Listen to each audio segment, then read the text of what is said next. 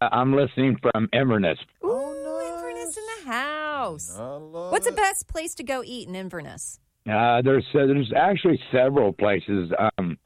They got Stump Knockers. They got the one that's on Marion and Citrus County line at the Withlacoochee River. I haven't never been in that, but they got one downtown Inverness, Stump Knockers. It's a really good restaurant to eat at. They just built a brand new Culver's.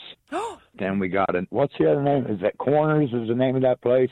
It's called Coaches. It's a really good restaurant. Ooh, okay. Ooh, Coaches.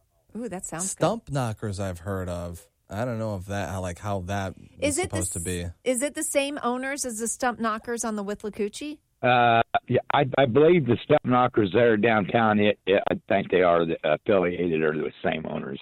Coaches is right beside Stump Knockers, and like I say, they're both downtown Inverness. What's that place? I think it's right across 200 from Stump Knockers. Is it called Red's Restaurant? It's Reds. It's called Reds.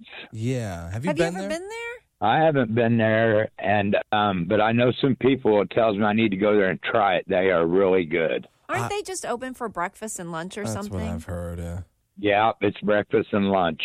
So, you know what? Places like that were only open for like a couple hour breakfast or lunch. Well, you know you're going to get a good breakfast or lunch there. Yeah, and it's like if they're serving good breakfast and lunch, why can't you extend it out and serve dinner too, and that way you get more business in. I know.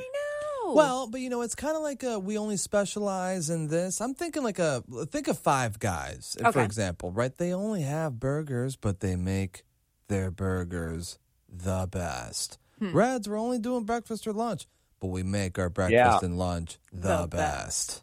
Yeah, I've been to Five Guys. They're pretty good. They load you up on the fries. Yeah, they do. Yeah, and I guess it's Red Zone. There's burgers too, also. So Okay, all right. Well, I'm gonna have to make the trip to Reds then.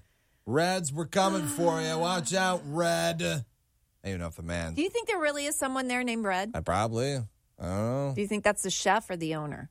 Or Both.